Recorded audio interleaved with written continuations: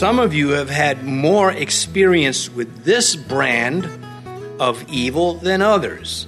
Some of you may have been sheltered from having to deal with people that are walking devils. They never tell the truth, and when they do tell the truth, it is so they can get their lie working. And they get away with it. People follow them and listen to them, and they swallow it, and it's more irritating. And yet we are still called to be righteous in the face of these things and not succumb to evil.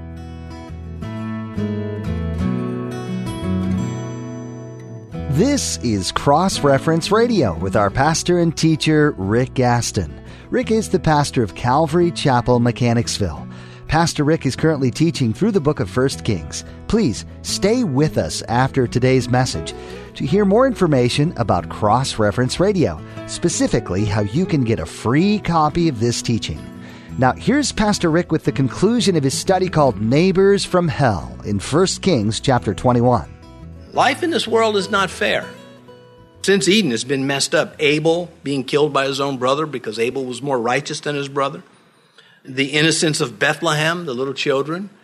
Actually, when you add it all up, the little children of Bethlehem, it was, Lord, you did us a favor.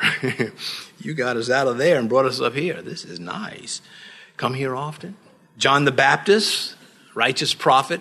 I'm just some. James the Apostle, of course, our Lord. All of these names I just read, none of them were senior citizens. They were young. Of course, the innocents, they were below 2 years old. They're about that age.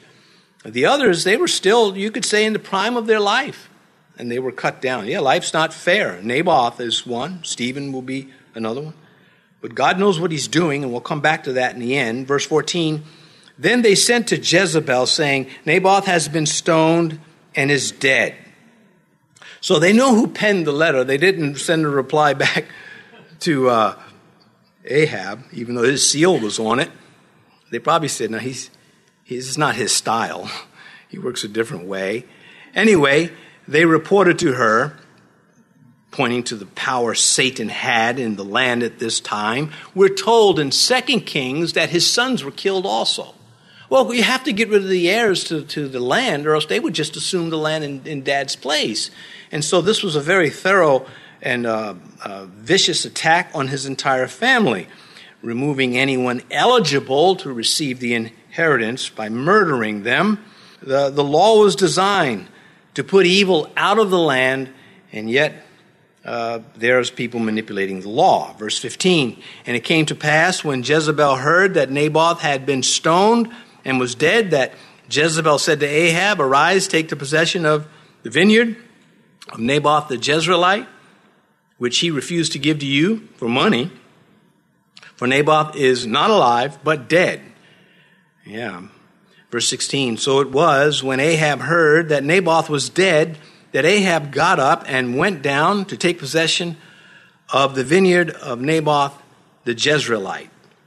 Well, again, it won't go well for this creepy guy. Where is his soul this evening? Because he does repent, but it doesn't stick. There's glee in her tone, is it not? He is dead, ding dong, he's dead. And the satisfaction in her voice is repulsive.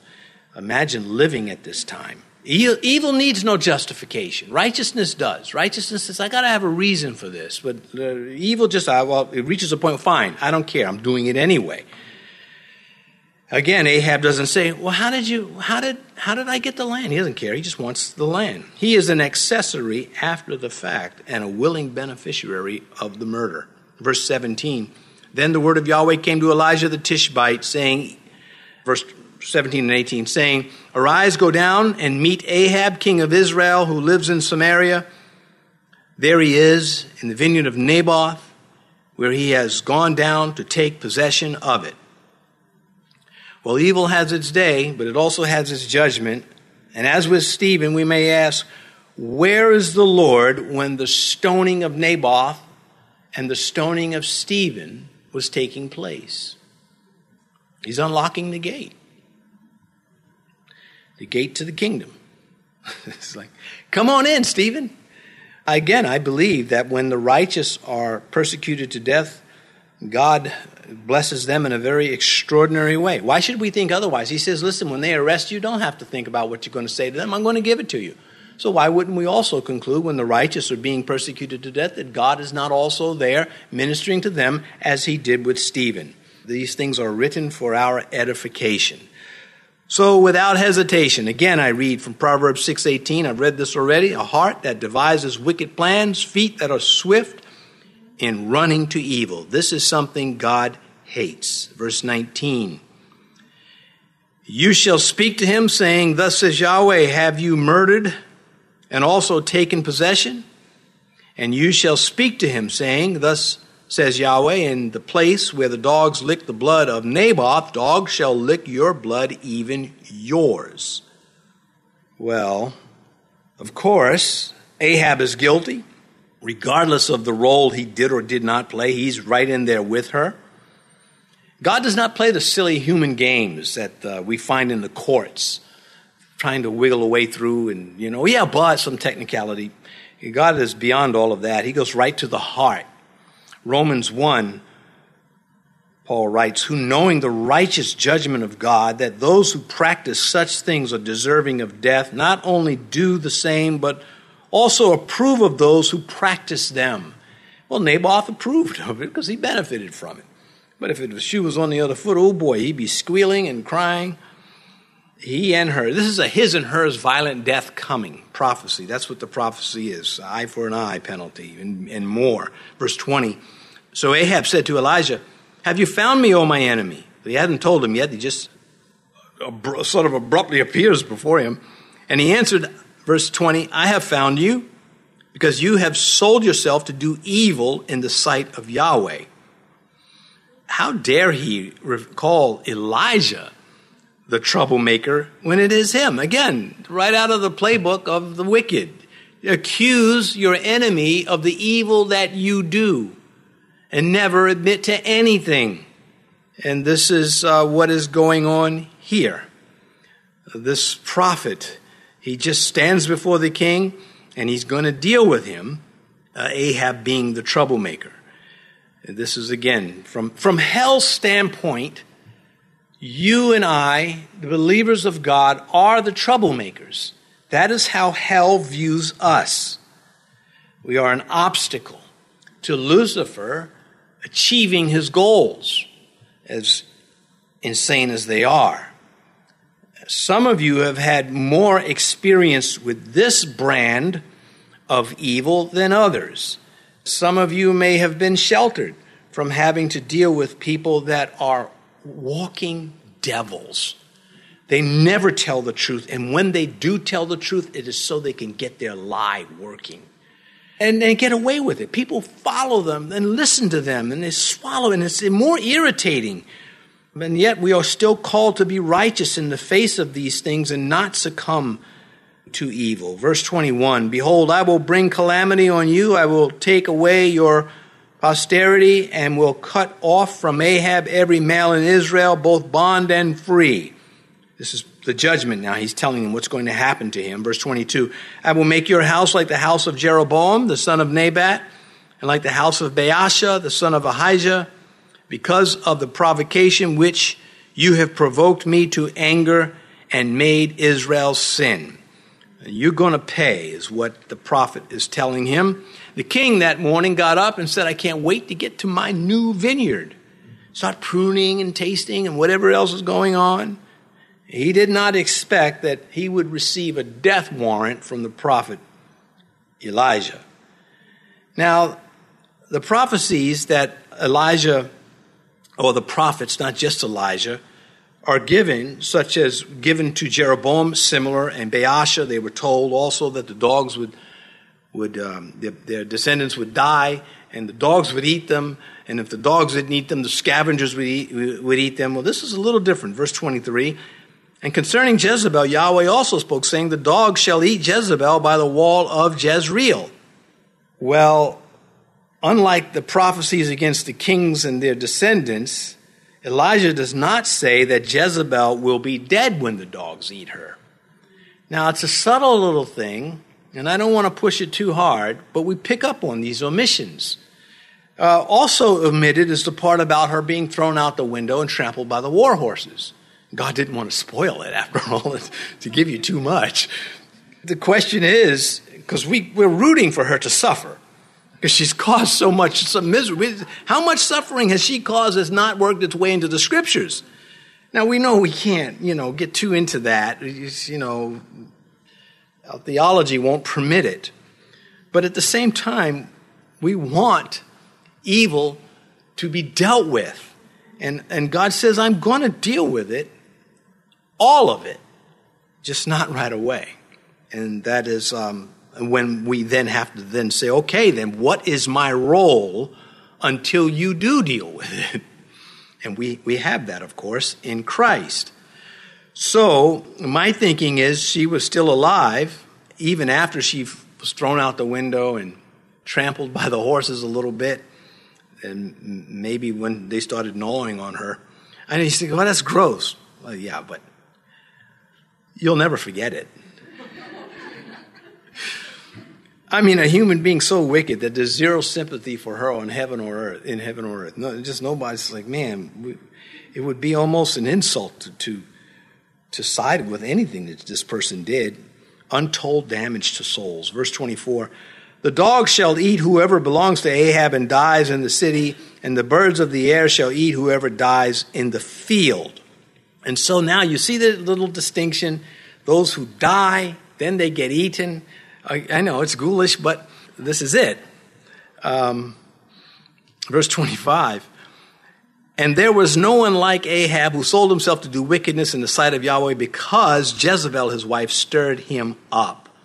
And that also includes that he was guilty for not correcting her, for letting her do the evil. And there's no excuse. There's no excuse he could have said, well, I couldn't, or, he's just guilty through and through. Verse 26, and he behaved very abominably in following idols, according to all that the Amorites had done, whom Yahweh had cast out before the children of Israel. Well, of course, in the law, Moses gets into detail about this, that I'm casting these people out because of these things that they're doing. And he itemizes them. It says, and if you start doing them, I'm going to cast you out too. Well, many of the Jews got into the promised land and they got familiar with these things and said, oh, this is a nice little piece. It'd be nice, a little centerpiece on the coffee table of this little fake God. And the next thing you know, they're tolerating it and embracing it and then celebrating it and then turning on the righteous for not agreeing with them. He was guilty for joining his wife and advocating it, and that advocacy included silence, just not saying anything. Jesus said, you're either with me or you're against me, but you can't be neutral. And the Jews were not allowed to be neutral. And if the world says, we're watching the world spin things around. If you say, I disagree with that, I think that's wrong. Well, now you're a hater, No, I'm not a hater. See, he's spinning it around. It's still the same old stuff from Satan. It deserves a yawn and a sigh. So it was. I don't know. I don't know what I would do in the workplace nowadays. I think I'd be fired a long time ago. I'd probably open up a tire, sell tires, because I certainly would be going around flattening them to get even. No, you can't do that. It's a caricature. When I do these things, they're caricatures to show you how wrong it would be if Christianity took to the methods of Islam and started killing people for not agreeing with us. We do not do that. We love the Lord our God because he is so many other things, including he is right. He is everything he says is right, whether we see it or not, because we know enough of him to sign off on that. If he can love me, then I'm impressed. A lot of people want you to be impressed by a lot of things, and they get very frustrated when you're not, right? Like, that was boring. Anyway, verse 27, so it was, I would be a hermit if I didn't think it'd drive me crazy. Because I strongly believe that when you withdraw from his society, you go out of your mind, because God has just ordained it that way. We need each other, like each other or not. I mean, I like you. And I know you like me. How could you not? One of the goals I want in life is for people to say, he's just a cuddly teddy bear, which is never going to happen. There's some men that are like that. He's just a big teddy bear. Even if I got fatter, I still would not be a teddy bear. It's not in me. I don't know who to blame for this. My parents were loving. They didn't drop me on my head. I blame the Marine Corps. That's them. I was angry when I got there. They just took it to another level. And were unashamed over the whole thing. Anyway, I can still hear the drill instructors saying, think about nothing but kill, kill, kill. I can still hear them. I get out of my head. Be gone. For a young 17-year-old impressionable like that, man, I could set the wrong course. So you got to, as a Christian, you have to settle these things and choose your side. Anyhow, thanks for going with me down memory lane. Oh, he's such a cute teddy bear. I mean, I grew the beard. I think it would help. No, just like, he's a cactus with a beard. Verse 27, so it was when Ahab heard those words that he tore his clothes and put sackcloth on his body and fastened and laid sackcloth, and fasted and lay in sackcloth and went about mourning. Just the other day, I went to the barber, it's me, and I had to run downstairs for something before I took the hair off, and I put a shirt on, and that hair was just sticking me. Sackcloth, be gone. But man, this is kind of the self-inflicted penance that they were into. It didn't change anything. He still ended up a creep. But who saw this coming? Who saw that after the prophet confronted him about his sin, that he would actually, read it, verse 27 again, so it was when Ahab heard those words that he tore his clothes and put sackcloth on his body and fasted and lay in sackcloth and went about mourning. So he was devastated by this news. Incidentally, they must have had cheap clothes because try tearing one of your garments. It ain't happening. Maybe, so I don't pick out something like a scarf. And so anyway, coming back to this, it is after he mentions what's going to happen to Jezebel, that seems to be the thing that really got to him. So that leads me to think that, well, these two loved each other. So did one of the Herods. He loved his wife that he stole from his brother. They actually loved each other, but they were wicked people. And they killed a lot of people or had people killed or other problems they brought into their lives. And so just because they were lovebirds doesn't justify who they were. And making a love story out of that is diabolical. So coming back to this is heartfelt for sure. God will even say it. He meant it. But it's short-lived. Verse 28, and the word of Yahweh came to Elijah the Tishbite, saying, see how Ahab has humbled himself, verse 29, before me. Because he has humbled himself before me, I will not bring the calamity in his days. In the days of his son, I will bring the calamity on his house. And so God walks back some of the judgment attached to Ahab. And you say, why? Why walk it back? You had him. These are foreboding words from God that he initially gave, and God sees the man is moved. And you say, why? Because God never smites while there is a chance. While there is still a chance. God is saying, you see how wicked this guy is? And he makes a movement in my direction, and I'm there to receive him. I'm not saying to him, no, you're too dirty. Have you heard people say, I'm too much of a sinner to come to God? You're lying. We know you're a sinner, but don't be acting like God has got a problem and he can't overcome this. And the message of the cross is that as long as there's life, there is hope. And there are two kings that are more pronounced than the others, Ahab and Manasseh, when it comes to this very thing. Ahab got away with nothing except a second chance from God, and he blew it. God saw a genuine self-abasement in this man. Listen to this, Isaiah says, and Jesus repeats this, as it was said of Jesus, a bruised reed he will not break, a smoking flax he will not quench. He will bring forth justice for truth. And here is a smoking flax. There's still something going on there. And God does not say, nope, and put it out, snuff it out. He gives him a chance. God sees both. He knows where this is going to go. And he also knows that other people will come along and hear this story. And sadly, he never entered into true repentance. It would have been better had he died after making this confession. It would have been better for him.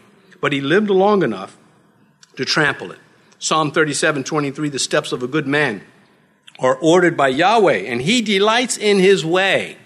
Taking the whole Bible and what it preaches on this subject. 2 Peter chapter 3, verse 7.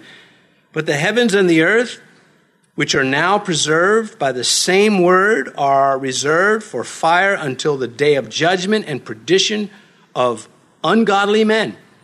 So the bark of God is not as severe as the bite. The bite is worse.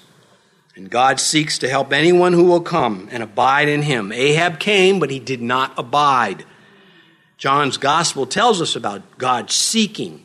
True worshipers will, John chapter 4, verse 23, true worshipers will worship the Father in spirit and truth, for the Father is seeking such to worship him.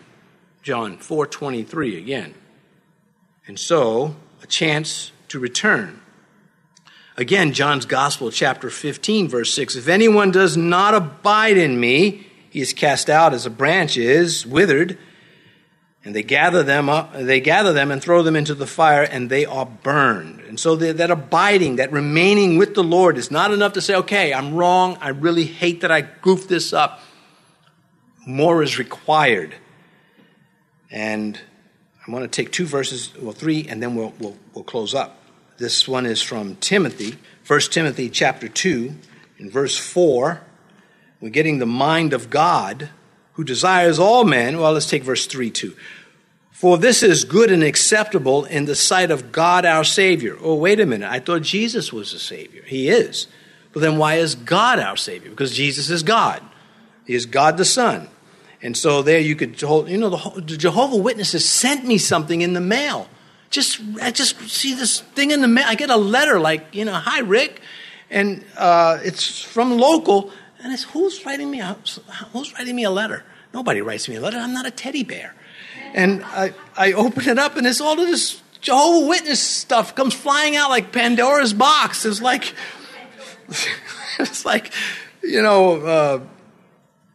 what is that one? Indiana Jones scene when they open, all the spirits come flying out.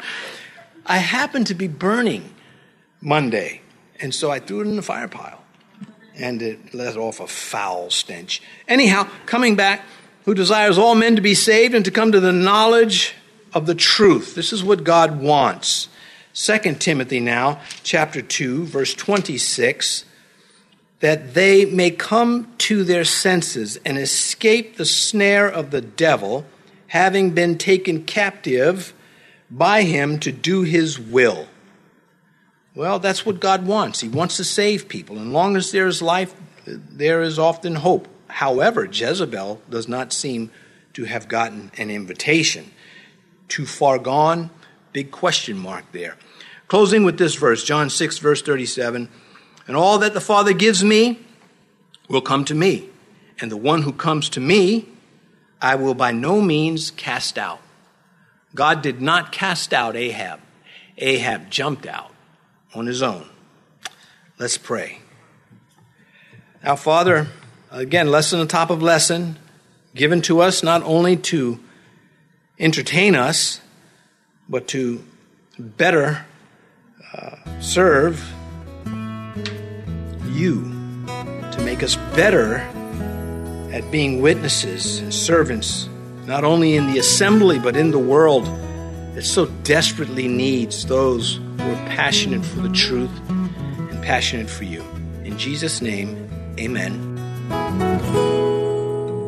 Thanks for joining us for today's teaching on Cross Reference Radio. This is the daily radio ministry of Pastor Rick Gaston of Calvary Chapel, Mechanicsville in Virginia. We trust that what you've heard today in the book of 1 Kings has had a lasting imprint on your life. If you'd like to listen to more teachings from this series or share it with someone you know, please visit crossreferenceradio.com. We encourage you to subscribe to our podcast too, so you'll never miss another edition. Just visit crossreferenceradio.com and follow the links under radio. Again, that's crossreferenceradio.com. Our time with you today is about up, but we hope you'll tune in next time to continue studying the Word of God. Join us again as Pastor Rick covers more in the book of 1 Kings on Cross Reference Radio.